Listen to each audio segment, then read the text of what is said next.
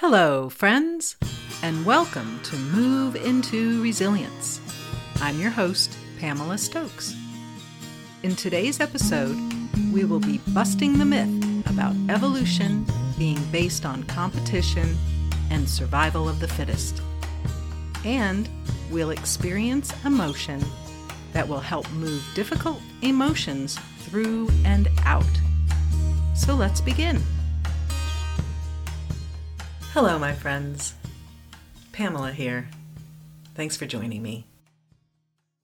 In today's episode, we're continuing with Season 2's Mythbusters episodes. And in this episode, we're going to bust the myth that evolution comes about by the concept of survival of the fittest. And I'm here to tell you, as a person who studied biology, I have a degree in biology, that I was a big supporter of this myth in my own teachings, the things that I learned in school. It made perfect sense that, of course, this is what is causing evolution. And I have now come to realize, after much study, and there's new information that has come to light as well. When I went to university, the information that we had was limited.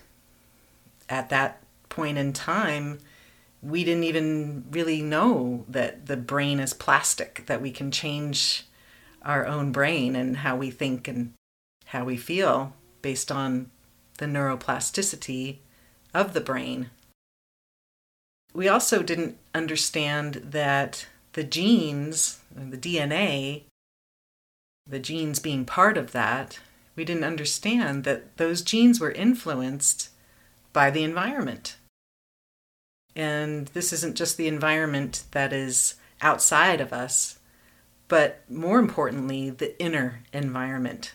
And we call this field now epigenetics. With this new information, the fact that we can change our own brains, that we can use this process of neuroplasticity and make new neural pathways, I have adjusted the way that I think about evolution. With the information about epigenetics, and knowing that the environment of the DNA determines whether or not those particular genes are expressed. In other words, proteins are being made. The other piece that I feel is important to mention in busting this myth that it's about survival of the fittest and competition is, if you look at the history of our planet's life, for billions of years there wasn't any life until a very small, very important creature, one-celled creature, a cyanobacteria. These one-celled creatures are able to, they still exist, but these were the first life forms on planet Earth. These could exist by absorbing the light from the sun, and using photosynthesis were able to make their own food and thereby supplying their own energy. This is what resulted in the production of oxygen primarily, along with explosions, volcanoes, and so forth, to release oxygen into the air, which then in turn resulted in the possibility for more life forms. Now, if we were based upon the concept of competition, we could conclude that that would be the end of it. We'd have one-celled organisms, and that's it, because everyone would be competing against each other. And the strongest would survive. However, what ended up happening is those one-celled organisms joined forces, and we ended up creating multicellular life. Now, if there's competition, how does one explain multicellular life?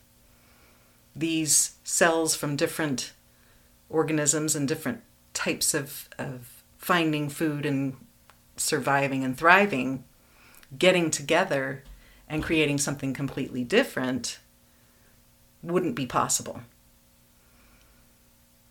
I also want to remind you that in our body we have trillions of cells. I've heard numbers anywhere from 40 trillion up to about 70 trillion cells. I'm not sure why the number is so variable, but in any case, many trillions of cells our body's made of. In addition, there are microorganisms that are very important. In fact, if we didn't have them, we wouldn't thrive. And these microorganisms outnumber us by many-fold. So with that, again, it does not support this idea of competition and survival of the fittest, because if those cells were in there trying to be the fittest and the most surviving, we wouldn't exist. And if our cells were doing the same thing and trying to be the most fit, the bacterial cells wouldn't exist. They wouldn't be able to.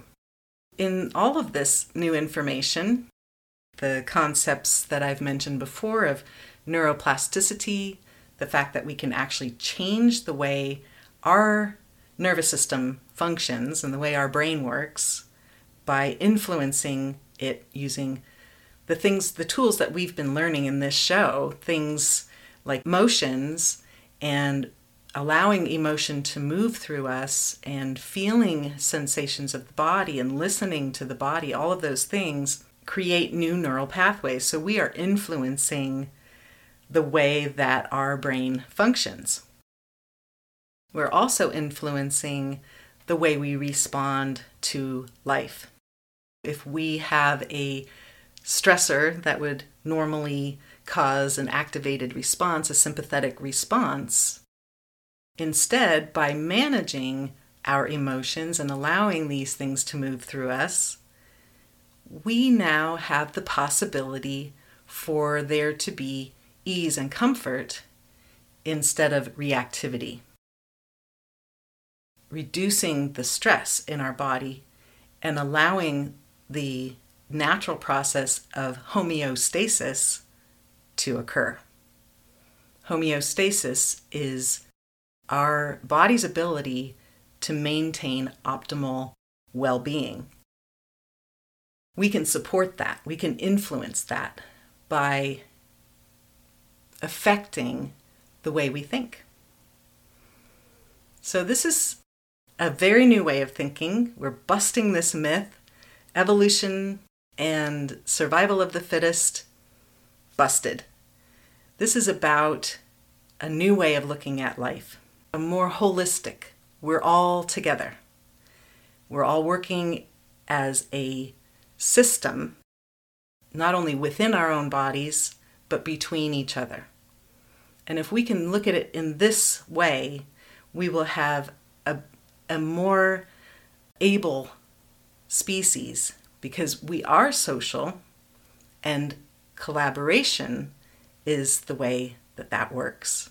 And we've seen it evidenced by this process of going from unicellular life or one-celled life to multicellular life and symbiosis as well. There's a couple of cool examples of symbiosis that have just inspired me and filled me with awe. One of them is the creature that makes up coral reefs. Coral. The organism itself is very small, and many of them come together. It creates a colony. The colony not only has the properties of animals, like movement, but also the property of plants, which produces food from sunlight. So this combination and the colonial formation of these organisms make these vast reefs, which provide food and shelter for fishes and other creatures. So this is an obvious example of this is not about survival of the fittest. This is about collaboration, not competition, but working together for survival and for thriving. And another example, and this is even more amazing to me, that they have found, and I mean by they, I mean some scientists who are studying these organisms, they have found a beetle that exists in, I believe, New Guinea. It may be Australia, but maybe both places. And this beetle has a shell on its back, like most beetles do. It's called the carapace, which is mainly made of protein, but it's a covering over the wings. And this particular beetle doesn't fly, it crawls around on the ground. But what's amazing is that some of the cells in the carapace, in the shell on the back of the beetle, are plant cells. They can photosynthesize. So these beetles, while they have mouth parts and they can eat food, they can also, because of these photosynthetic cells on their back, they can also make their own food from sunlight. Pretty amazing. This is allowing these beetles to live very long lives. Normally, insects don't live very long, maybe a year or two. Some species live much longer. There are some that live maybe 7 years and 17 years and things like that. But these beetles have been found to live 100 years because of this ability to create their own food from sunlight. It's pretty fascinating, and it reinforces this concept of it's not about survival of the fittest, it's about collaboration and symbiosis and working together. There are many examples. In essence, what I'm saying is we have the possibility of evolving ourselves using various tools that you're learning here in this show, Move into Resilience. And by changing the internal environment, by making the environment hospitable, pleasant, easy to be in, we're giving signals through our nervous system that all is well and life can flourish in these states. So it's up to us to help ourselves evolve, and I thought it would be nice to introduce to you today a practice from an area that is called an art more than a science, but it involves using the acupoints, and we've talked about acupoints before many times now, and you can find out more through the different episodes of this show. The one most recently from last week on I Am Not Enough, where we used some of the acupoints to do an EFT tapping script. And we also used it in Venting is No Good, which allows us to calm down if we have anger. This activity today comes from Jin Shin Jitsu, which is an art of using these acupoints on our body. And these acupoints are on the hand, and I'll show you and describe for you how to do this. It's very simple. Each of the fingers has acupoints on it, and these are related to different emotional states. The thumb is related to worry or anxiety. The index finger is related to fear. The middle finger is related to anger. The ring finger is related to grief, and the pinky is related to this feeling of not enoughness or not being authentic to oneself, self-esteem. We also have a place in the middle of the palm for despondency, so in the center of the palm. So let's begin. Using your thumb first, make a tube with the other hand with your fingers and thumb making a circle. And then place that tube around your thumb, hold it gently, and take 2 full breaths. Breathing in through the nose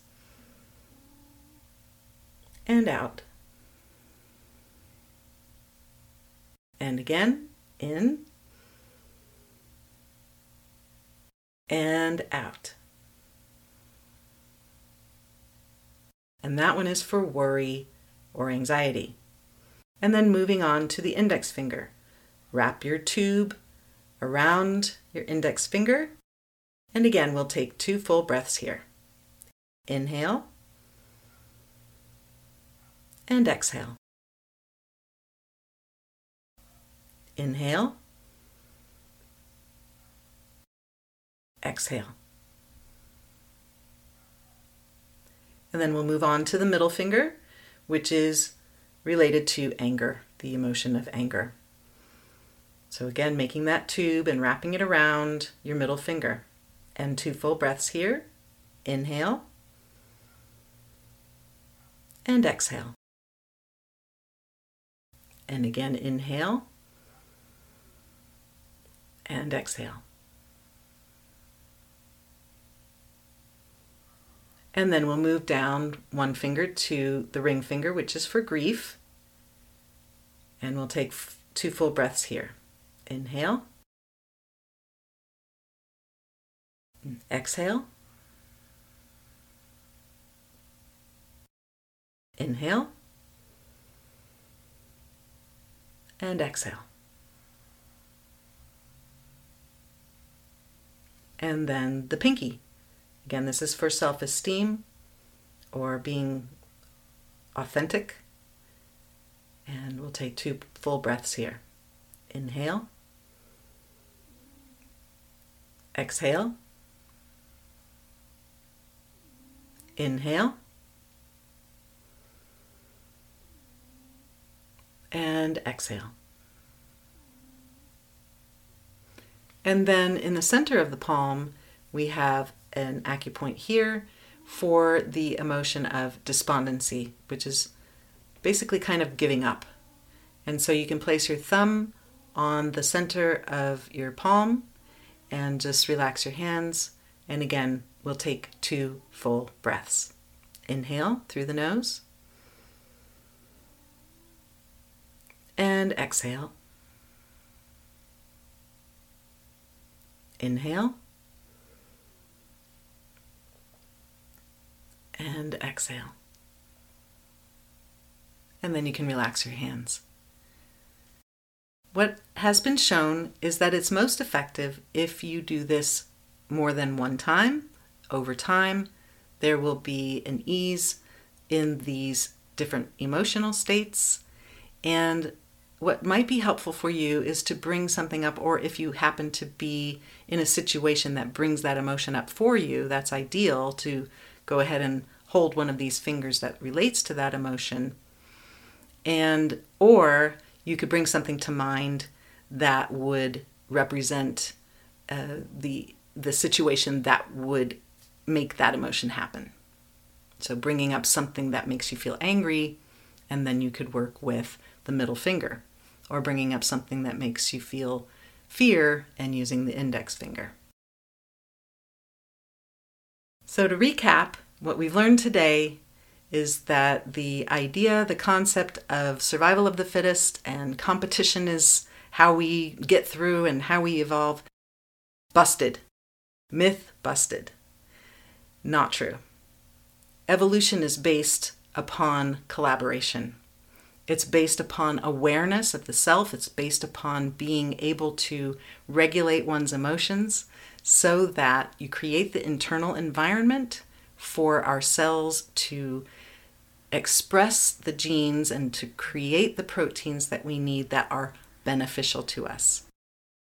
And when we are in these happy, easy, emotional states, our cells, the DNA gets expressed that represents proteins that do things like prevent cancer and prevent stress, prevent tumors from forming, things like that, really important things. So by influencing our own emotions, we can influence our own DNA expression, thereby evolving ourselves and making it happen in easy ways. And again, as a social species, we are wired to work together and to support each other. That's not survival of the fittest. That is not competitive. That's collaborative. And so I wish you well as you move forward in your new mindset that this isn't about fighting to the death to win the race. This is about working together to make this an easy way to do life so that we can all thrive. Thank you so much for joining me today, and send yourself some appreciation for joining in. This has been Move Into Resilience. You can find out more at moveintoresilience.com. I'm Pamela Stokes. Take it easy.